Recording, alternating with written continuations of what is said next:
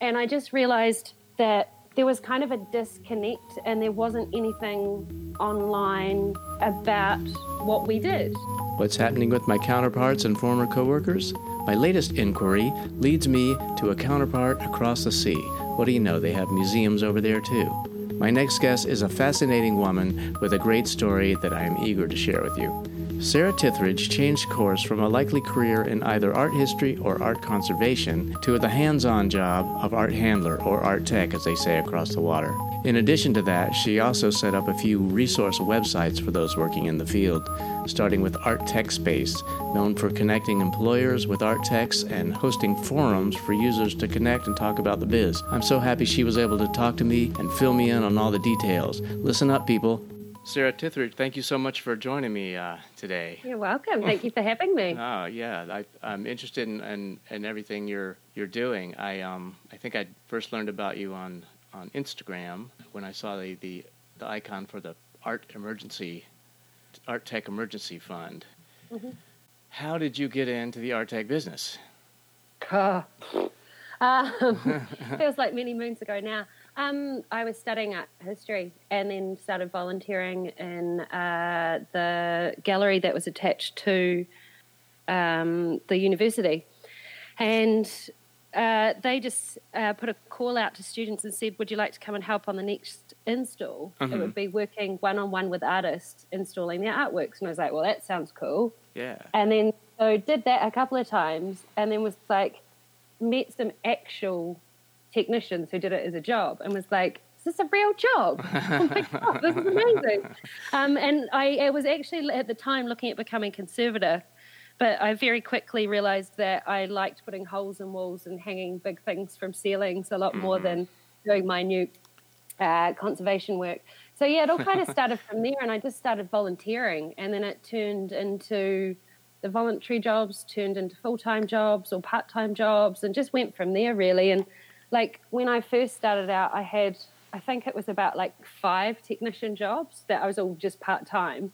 They weren't freelance or anything. So, yeah, and also New Zealand, where I'm from, is a very different industry. So, yeah, and then it just, when I came over to the UK, I was able to get full-time work at V&A, and then I was able to do it as a proper full-time job. Okay. Yeah. But I'd done it for a few years in New Zealand before coming over to the UK, though. Okay, so the business is different in New Zealand than the UK? It's much smaller. Yeah. Okay, smaller operations. Yeah, much smaller. And you only really get full-time roles when you work in big institutions. Like I worked for the National Archives of New Zealand, doing like preservation work as well as tech work and a bit of art handling. Yeah, and those jobs don't come up very often. I was the youngest by probably about 30 years in my role there. So you did do some conservation. You had done some conservation already?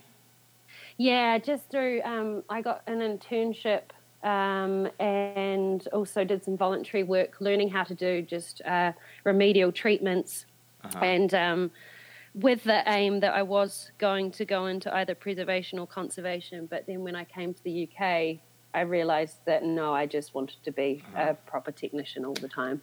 Oh, that's awesome. Yeah. I mean, I would too. I mean, it's a different patience level.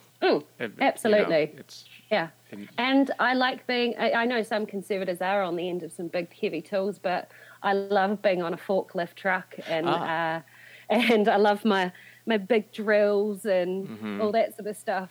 I'm much better at that than with a little paintbrush. No, you prefer to be active. No, I think that can be shared among many in the profession.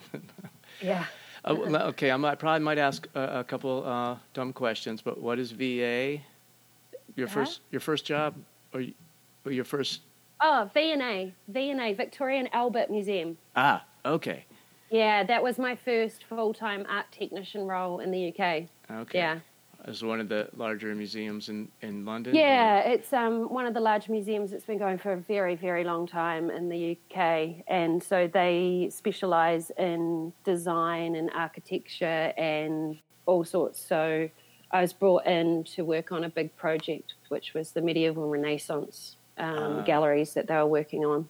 Okay. But did other bits and pieces. Yeah. Yeah, I imagine there's more older, more fragile items to work with over there than here.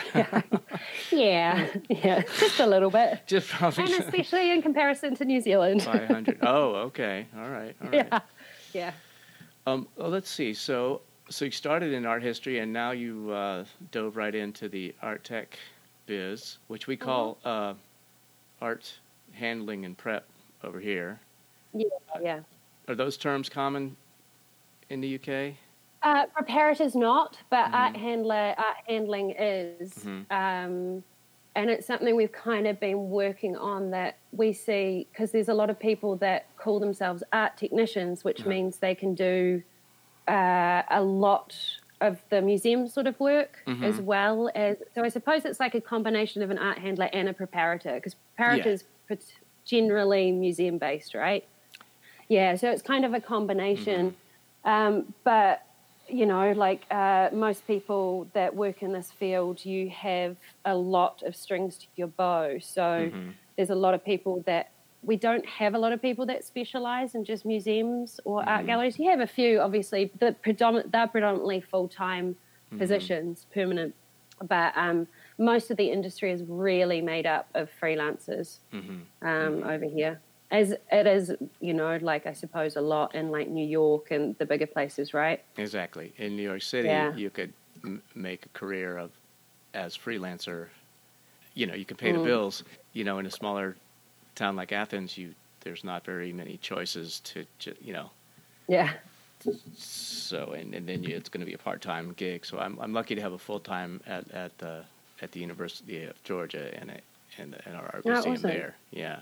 So do you call yourself a preparator or art handler? I think my official title is preparator, but I'm also, when I was hired, it was under a different fund, so I was titled Dara Art Handler for a while. But usually the difference between the two in the U.S. is that, like at the Guggenheim, there was a crew that were the art handlers, and they installed artwork, and there was a crew that were preparators. Right. That did more painting and building. So that's, I guess, but at the museum that I work at now, it's small, so our crew does everything. Yeah. So you're not an artist officially. No, I'm not. I'm one of the very, very rare breed of art handler, art technician that didn't start out as an artist. Okay. Yeah, I get a bit of stick for it occasionally, I mean, I have a suspicion that you've got something going on behind the scenes. Yeah, I'm just a massive geek for the industry. Okay, that's it. Yeah, that's the best. That's the best kind. When I spoke to Sean Harrison of Packin, who I think you know, he claimed to not be an artist either, but I suspect he's doing something also. But I didn't press him on it. No, I'm definitely not an artist. I mean, I used to do set building and prop making a little bit years ago, but that was generally, like, I would never actually call myself an artist. Right, I hear you. Okay, so that's, I definitely don't deserve that title. Oh, all right. So what is the Art Tech Space? Okay, so Art Tech Space is a website that I set up, it's 8 years ago now. Because when I moved to the UK, I wanted to be freelance, but I couldn't find any work because I wasn't known in the industry over here, even though I'd worked doing this work for quite a long time already. And then just as I moved through my various jobs, I worked for the museum, the V&A, Victoria and Albert Museum. I worked for Gander and White Shipping and Handling Company. And I just realized that there was kind of a disconnect and there wasn't anything online about what we did. There was no information really except for what Packin was doing. And I was just like, there's got to be something. Like, we're quite actually a huge industry. If you think about, I mean, what Art Tech Space is it covers like kind of everything. All that, I think of it as like the people that deal with the physical side of art and artifacts. So people that are work in studios doing fabrication, framers, plinth makers, wall builders, actual installers, mount makers. It's a huge industry, and as well as shipping and handling. I mean, that's massive in itself. Exactly. But I was just like, there doesn't seem to be any sort of hub of this for information, for jobs. So I just started it as like a little hobby, and it was just like a really simple forum message board thing. Mm-hmm. And I started going out and just talking to people in the industry about what they were doing and just sharing stuff that I found online. And then it just kind of morphed into, I don't know, some sort of uncontrollable beast where I started doing social events where we meet up. I do them every 3 months. I've done them for like the last 2 years. Social events where we just meet in a pub and we get employers come down, and if they're looking for more staff, because I alternate it, that every second one is woman technicians or female identifying technicians. And just as a way for people to network, talk about work, talk about what's going on. But also, employers have started to come down to actually try and find people through this. I post jobs. I started sourcing freelancers for various institutions and people that just want work done all over the place. I started the Art Technician Olympics. I did that in 2016. Really? We were supposed to be doing it this August, but that's gone away now because of the current situation, which was based on the one that the Art Handlers Olympics in New York. Did you ever see that? I had seen a few photos of that. Yeah. That's and then last year I started doing organizing trainings. So we did like an AV one. I'm doing one with mount making. Oh, cool. Lighting one. Yeah, so it's kind of morphed into this whole thing. That is awesome. Yeah, which is really fun. It's really great. It's really rewarding, although it does take up a lot of time. Right. Yeah, it's work because it got big, and you're ultimately helping a lot of people from just your little hub. Yeah. And I noticed as I looked on the site that you that one job was posted from Los Angeles, so it's not just local to London and the UK, right? No, the website as it stands at the moment, you can actually post jobs from anywhere in the world, but it's mainly just the UK at the moment. I'm actually building a new website at the moment, which is going to have also a database of suppliers, so like where you can get phone blocks from, where you can get conservation supplies. So I'm building a whole new website which will have that as well, so more functions, and also hopefully can be used a bit more by people elsewhere. All right, that is because awesome. Sometimes like I do get jobs from China and stuff like that sometimes too. Yeah. Wow. Okay. Yeah. So you're connecting the workers in China to art institutions in China. Well, a lot of these institutions, because China's had a huge growth in their arts and culture, and you've got lots of places like even like Dubai and Middle East and stuff, and they're wanting specialists to come over and train their staff essentially, also get a lot of things set up and running before they feel comfortable letting local workers, this is what I'm gleaning, they feel then local workers would be able to be more involved. I hope.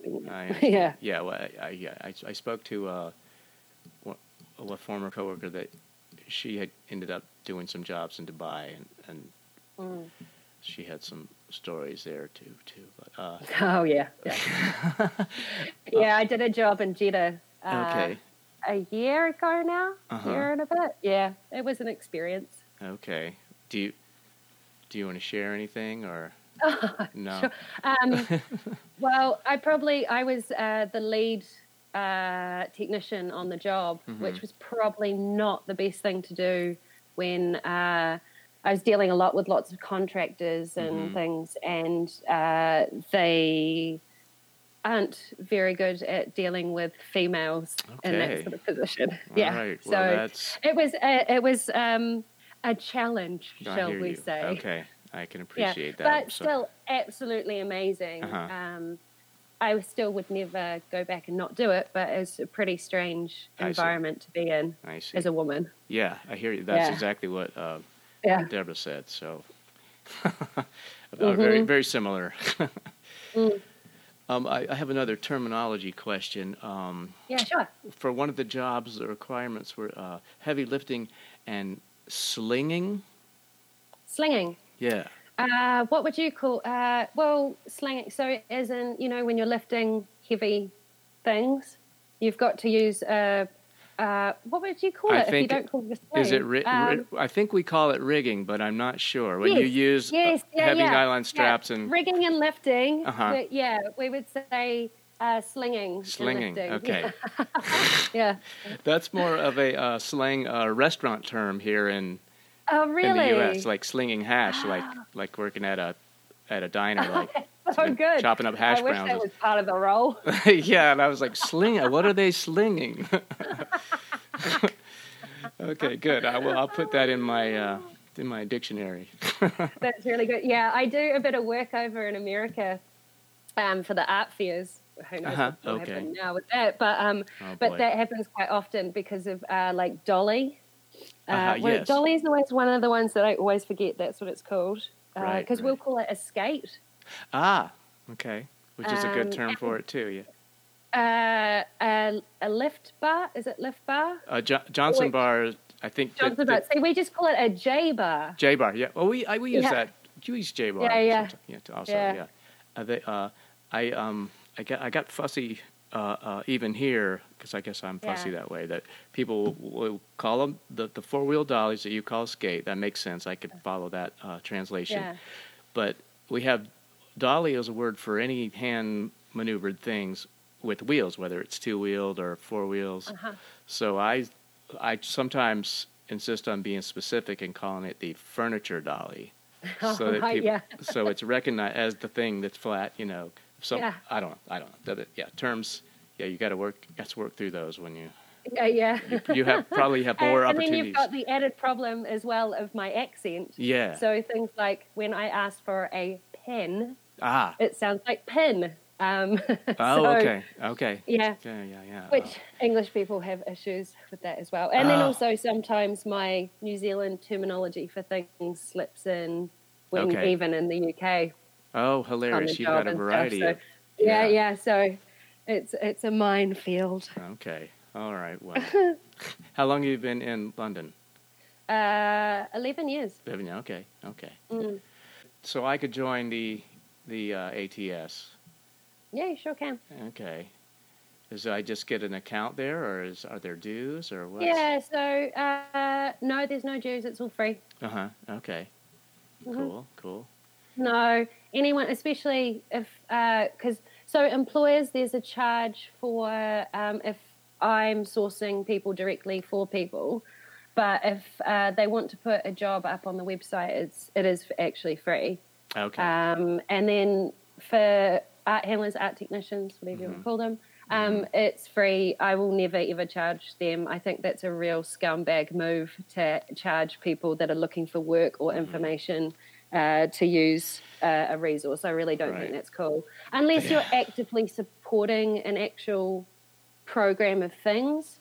But because I get money from employers and things to source work, I put that back into the website. Yeah, because it's just something especially if people are trying to find jobs. Like, you shouldn't. They're already disadvantaged. People. Yeah. Like, they're the vulnerable ones. Yeah. Like, don't. I think that's a really crappy thing to do. It is. It's like, I worked for one. Went through one employment agency for one job in New York, and when they paid an acceptable rate, but when I realized what they were actually charging the company we were working for, it was pretty much double, and it doesn't feel right. It's just like, it's like... Yeah, it's really shitty. They do it here because I know there's quite a few places that use me now because they were using recruitment companies. But that I agreed that I would keep my rates lower because lots of the recruitment companies then charge for that first year. That they take a cream off the person's wages, essentially. And I was like, well, I'll keep my rate lower if you promise to pay that person that money, or we charge the same amount and I'll pay the money. And we have an agreement for that. So, Yeah, happy workers come back, and I think they work harder. I think they, if you care about them, they care back. I don't know. Well, that's great. I love that philosophy. It's beautiful. Thanks. It's not a business sense. No. Well, yeah, but I think that there's something to be said for consistent and fair and there's another term, but an honest, consistent, effective business. Well, I think in my idealistic world will grow better and be stronger in the long run than a lot of the... I hope so. I mean, clearly businesses shouldn't be like how most businesses are run these days. They shouldn't be run like that, as the current situation shows us. It's highlighted a lot of the issues that there are in workforces and with employees and managers and directors and all that stuff, Anyhow, that's a whole other killer fish, isn't it? No, it is. I probably would ask you. I'll ask you. Let's see. I was going to ask how does it work, but I think you pretty much explained how our tech space works. Unless you wanted to add something to that. No, not really. Okay. No, I think. My next question was, share a few stories of how. All of us. This is getting old, but because everyone already knows what's going on in the field, it's like freelancers are not working. No, and we are unemployed. Yeah. So it's and what's great is organizations like yours are gearing up to help out. But so So have you heard? Do you have a story you could share or? Yeah, sure. Well, because I'm still working freelance. Right. So I'm probably I work maybe about 3 weeks out of a month because I still need the income. And also it means I keep my hand in the job and I just love the job. And especially being freelance, which I've been for the last 2 years, I really like the diversity, and because I work in museums, I work, with collectors, I work in artist studios, galleries, it's all over the place. So it's really great, but it's not great when there's a pandemic. And instantly all that money disappeared, all the work. Right. Because it was, so we went into lockdown on the 23rd of March in the UK. Okay. And it was about 4 days before that, really, that I got all my work cancelled or postponed. But the postponements, they were like, it's probably not going to be until August or September. Yeah. So I was able to have my freak out then and meltdown about it. But the situation here is pretty shit because we've got a really shitty government. And if it wasn't for the fact that the unions really lobbied for more financial aid for workers, and in particular freelance workers, there would be nothing.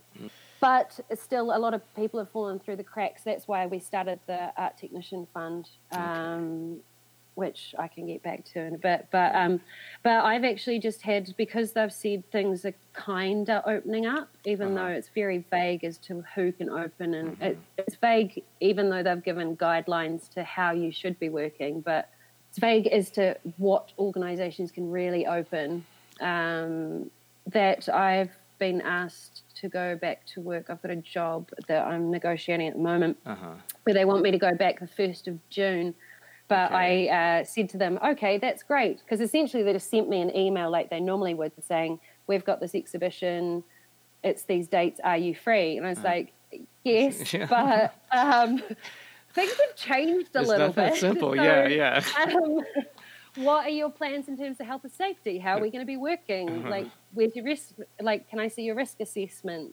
What is your actual plan of like how many people are going to be in the space? When are we going to be wearing PPE? When, like, are you going to limit deliveries actually delivering into the gallery while we're there? Like, can we stagger our workflow?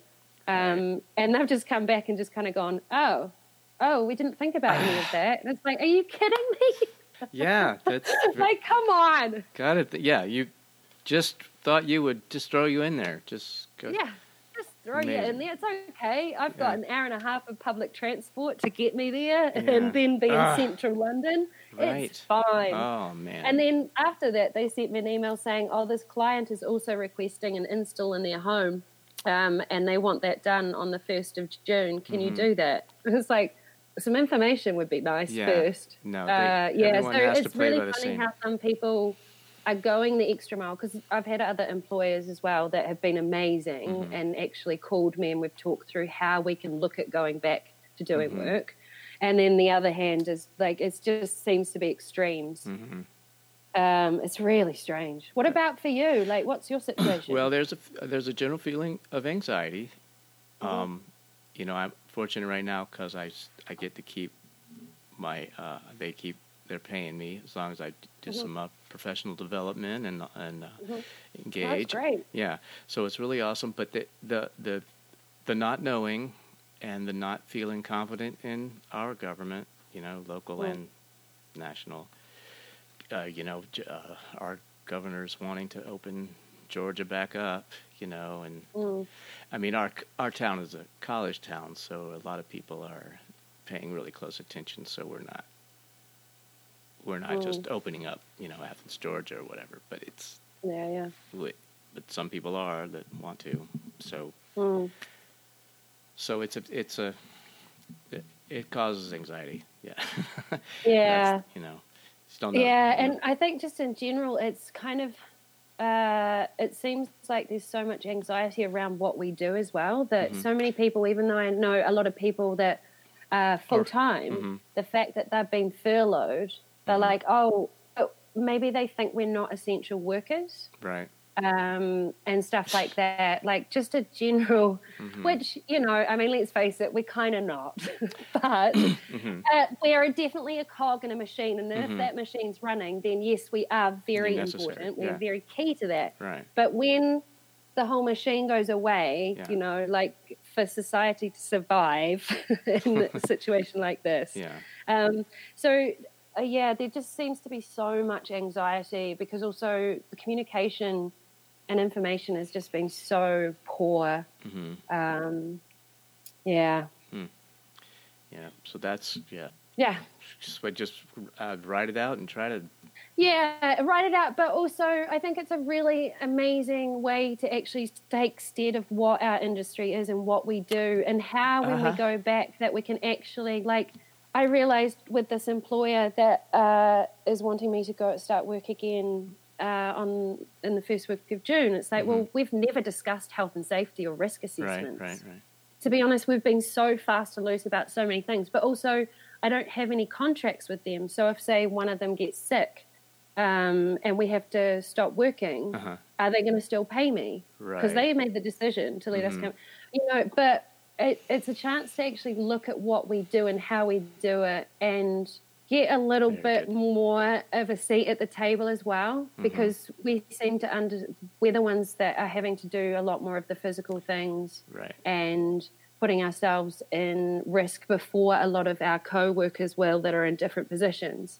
Say, like, registrars can do still a lot of work from home and things like that. I think it's a good opportunity to just go, hang on, here we are. Right. And I'm not being particularly eloquent about that, but no, I know what you mean. It's an opportunity for examination and a reassessment. That's very fair. Very good point. Yeah.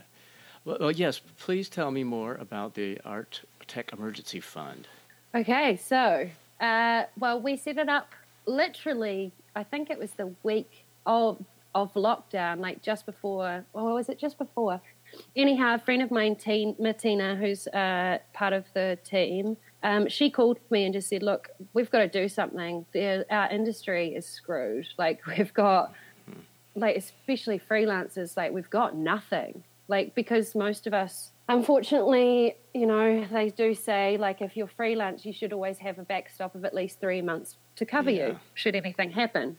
But the reality is that most people are actually artists, so they have studios, they have their practice, they work freelance because it gives them the freedom to do what they need to do when they need to do it, and raise a bit of money as well as be artists, as well as other things. I know a lot of people that also have other businesses that they run, and some that look after their families and, you know, are caregivers in some shape or form, that the flexibility in our work has meant that we then have no money.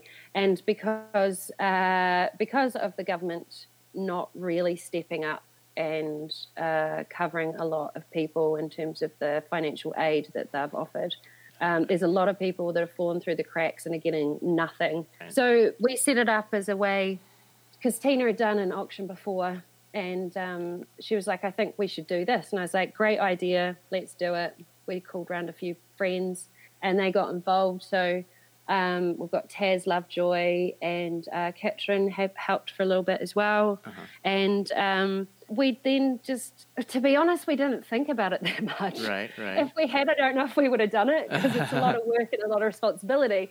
But we just put a request out for people to say, look, if you're financially struggling or think you will be in the next month or two, sign up to the fund. We're going to try and raise some money. Can't promise you anything, but hopefully it'll be a little bit.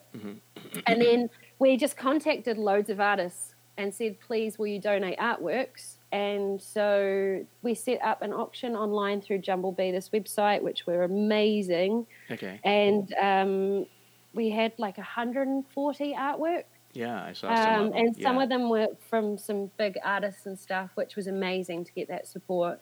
And then it was just a free-for-all. People could bid, like on eBay. And, so that finished. That the auction itself closed on Friday, just gone. Okay. And we raised through the auction 27,000 in total. I think we've got to. Yeah, with donations and stuff, which is amazing. Yeah, very impressive.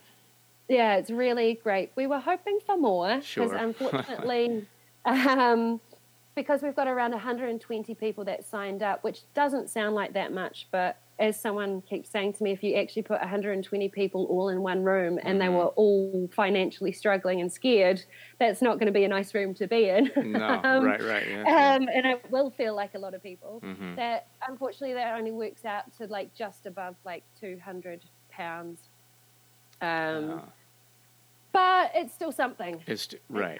It's, and the donations are still open, so people can still donate money. So people can donate to the art. I'll share a link in my show notes. The Artist that Emergency would be Fund. amazing. Thank you. And, so is it possible that you'll do another auction, or was that just a one-time? I don't know. We'll see. I think we just need to get through the end of this one. Sure. I hear you. It's a lot of work. Yeah. Okay. It is a lot of work. And we've now got the Artist Network in the UK. They're going to help us distribute the funds, because we've got to be careful as well that we don't get taxed. Yeah, you got to do it by the rules. So much, yeah. There's lots of rules and stuff, so... but we'll reassess at the end of it and see what we think. Okay. Because as these things go, they only kind of start to get a bit of momentum after a bit of time. So, but I'll let you know. Okay. Yes. Keep me posted, because that is. Yeah. Thank you. I really would like to applaud you for diving into that effort. Because, Thank you. Yeah, that's not. I'd be stressed out, so I can appreciate that that it is a lot of work.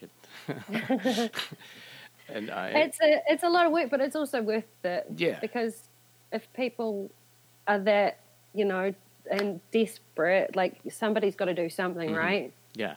Yeah. Right. Just help some kind of way, and you do that. The BECTU. Art Oh, Technicians Branch. What? oh, so that's BIC2, BIC2. which I'll be pronouncing it as BIC2. Okay.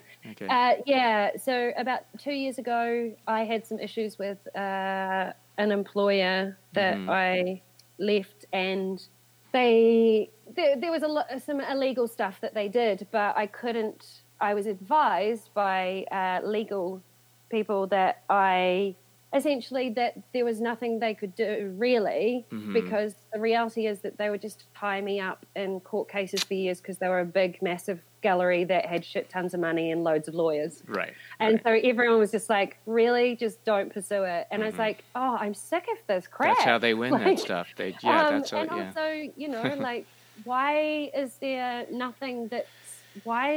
no union? Why is there no support? Like, so a friend and I, we approached a load of unions. BIC2 came back. They look after theatre, TV and film in the UK. They kind of get this like gig worker kind of weird stuff. So they've been amazing. So I've been working with them for the last 2 years, and we're starting to get quite a good we've got quite a good membership now. We're almost up to 100 people. All right. Cool. It's slow going because also people are very resistant to unions.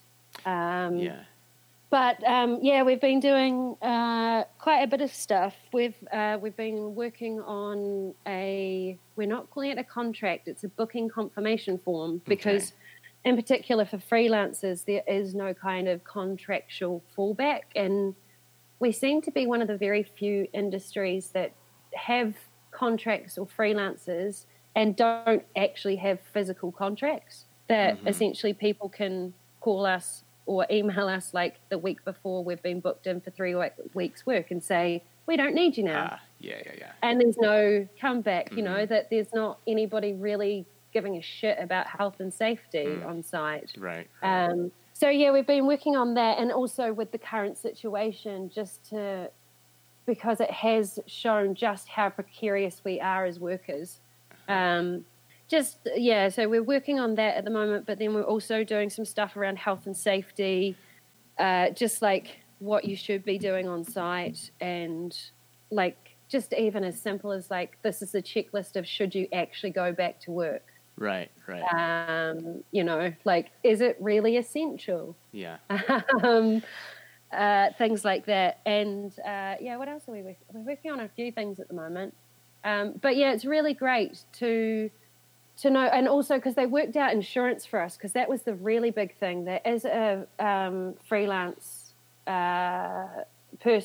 technician, you couldn't actually get anyone to insure you.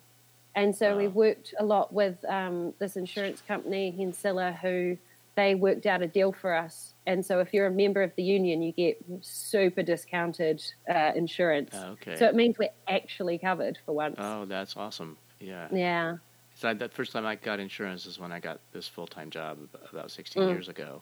And it's the other jobs I was young and didn't care, but no one offered an easy option of insurance, so.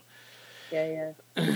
But, so that's awesome. That's a good opportunity. Is that that must only be in the UK, the BIC2? Yeah, they're only in the UK, yeah.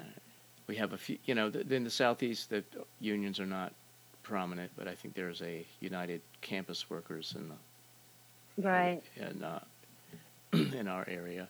Because how do you guys feel about, like, because I know there's the Art Handlers Alliance in New York, and there was someone in LA that was trying to set up something similar.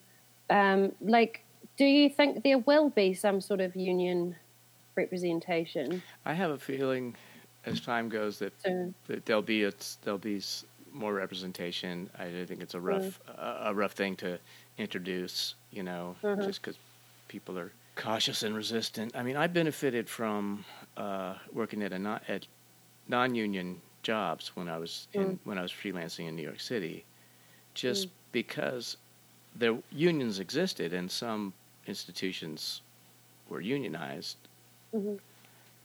We were treated pretty well and paid pretty well based on some of the things that being a union member could offer. Like we got overtime if we were called in for just an hour and they didn't need us for the full 4 hours. They'd pay us for 4 hours just for calling us in at the spare of the moment. Yeah. So the Guggenheim would do that, and so I liked the freedom of not, didn't understand it that much, but I liked the freedom of not being in the union and still getting some advantages, So, but Georgia's a different environment, it's different. I didn't know how hard it would be to get a job in the field when I moved to Athens. So, right. So it's just been, It's, also, unions are quite different in my experience, okay. having worked with some union dudes at like art fairs and stuff. Yeah. Like it's a very different beast, it seems, in the US. Oh, yes. Because like, I don't, like, whereas there's not that kind of, the unions here, it's not like you sign up to a union and therefore then like you've got all that like stuff like you're talking about, like the overtime, the like minimum hours charge sort of thing, like the tea break, lunch, the breaks situation. Like it's not like that here. It's more you have legal representation. So like we've got free legal. We've got access to accountants if we want it. Like, it's someone you go to if you're having issues. I see. I suppose more than like it's very It's very, very different. Okay, I like. Yeah. Like it's I like I like where you're going with that. It sounds like maybe something that we could use. I don't know. I think I don't know enough about unions in the U.S. I just knew there was some that they were. If you worked around union guys and you weren't union, they felt in New York they kind of were they weren't. They didn't. They I were. know when you they go had with an that attitude one. about it. Yeah. Yeah. It was like I grabbed somebody's ladder one time and I got in trouble. So oops. I was. I thought we were working on the same project, but it wasn't my ladder. So. Yeah. The rules is the rules. Yeah, it's pretty extreme, I have to say. But I have experienced that. Oh, okay, all right. Well, Anyways. Well, that's good. Thanks. I like hearing about that. That that sounds like and it also sounds like you're in a art-related art groups, theater and film. It's totally perfect for art techs. Yeah. So I noticed that you also volunteer with Packin. Yeah. So I got involved with Packin because I came and spoke. I've spoken at the last 2 conferences, but the last one in particular, because they were coming over to Europe, they asked if because I'm obviously same kind of time zone and closer, that I could work on the organising committee for the conference. So I volunteer with Packin as one of their organising committee members. Yeah. So how's that? They're been? amazing. How's that been? Oh, yeah, good. Yeah. I'm interested. Yeah, they're great. They didn't have that when I was, or if they had it, I didn't know about it when I was in the 90s, when I was late 80s and early 90s. So I've just now gotten joined up with them. So it's a good experience volunteering with them. How was the event? It's really great. Yeah.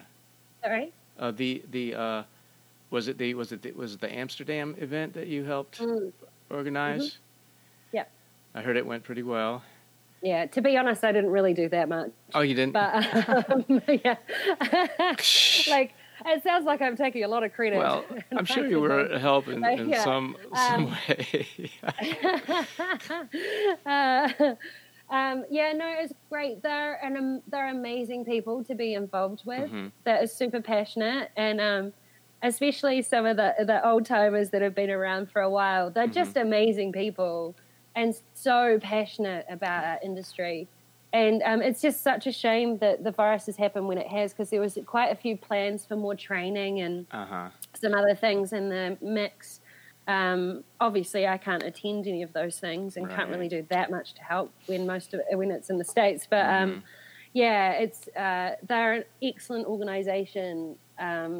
yeah, they're really great. Beautiful.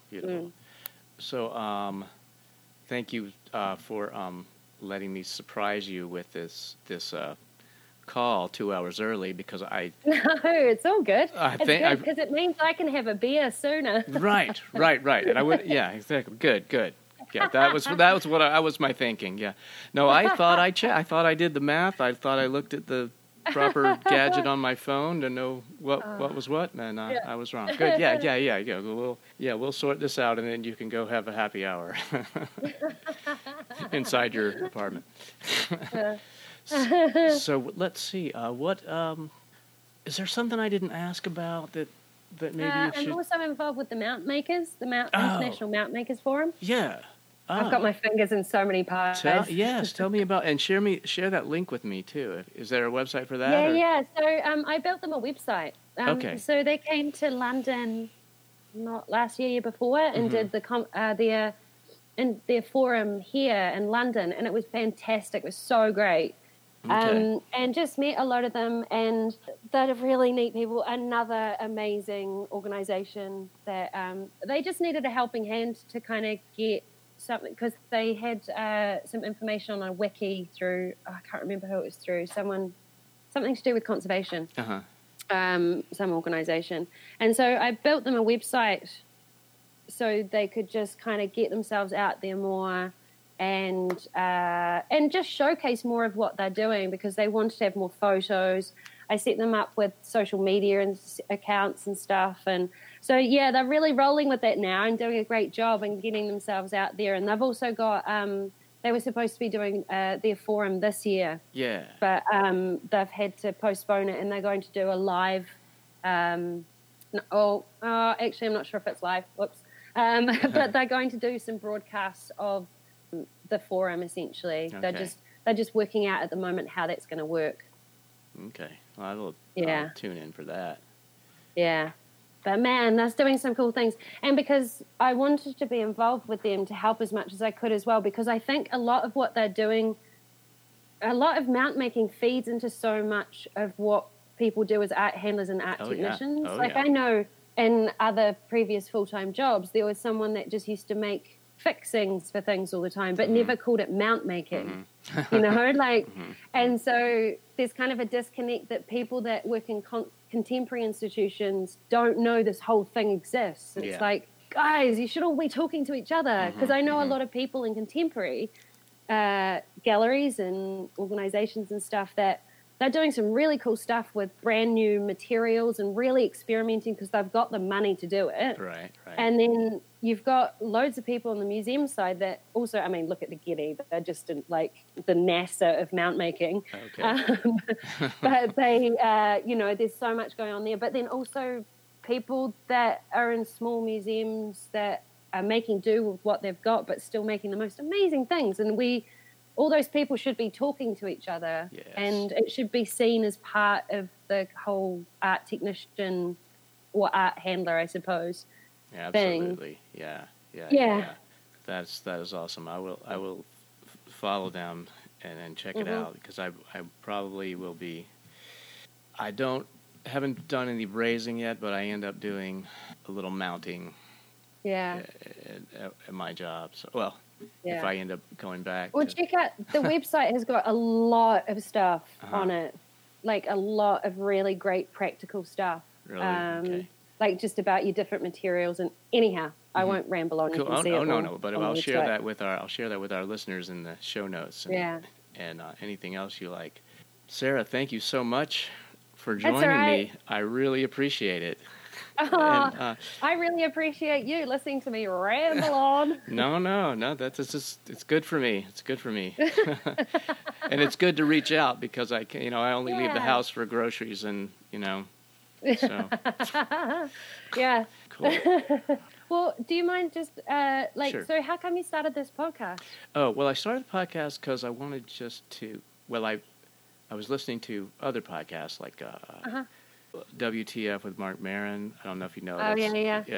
He's popular. Yeah. And then that I just started getting so much out of them, and I'm involved in music, so I had a few of the tools around. I worked in in those programs. And it wasn't, I started focusing on art handlers and preps and art techs after the shutdown, because I thought this would be my contribution to reaching out and get, sharing information and, but I meant to do them in person. So the first 19 or so are artists or writers or friends or musicians or something. And so that's why I started. I realized that really, that's awesome. So that's what I just like. Really great. Yeah. And also I'm just a guy that asks questions. You're the contents, so it's like, there's no... Yeah, but there's always got to be a conduit. Yeah, I'm the conduit, exactly. And the conduit is very, very important. Thank you. Because it wouldn't happen without that conduit. So, I appreciate that. Conduit's a very bad word for it. You're more than that. No, but that's the word I have in my head for it. Facilitator. Okay, all right. Facilitate. Yeah. Facilitate information. Yeah. Awesome. Oh, but it's great. Thank you so much for supporting our community. Oh, it's cool that I keep meaning to listen to Sean's one because I've obviously know him and he's such a sweetheart. Yeah, he's a good guy. Yeah. And I haven't had a chance to listen to it yet, but it's awesome. Thank you for bringing a spotlight onto our industry. We always need more. My pleasure. Yeah, it helps me too. Yeah. Awesome. Okay. Oh, thank you so much, Thank Larry. you so much, Thanks Sarah. for taking the time. No. Thank you back. Okay. All right. Okay, we'll see you later. See you later. Bye. Bye. Bye. Sarah is making a lot happen for the art tech world, even in these uncertain times. I'll share all the links she mentioned in the show notes. Thank you, Sarah. I come away from our convo inspired and also feeling a bit more hopeful. I'm Larry Ford. You've been listening to Limited Perspective. If you'd like to become a patron for this podcast, you can do it for as little as $1 to $3 a month on Patreon. I'll share that link too. See you next time.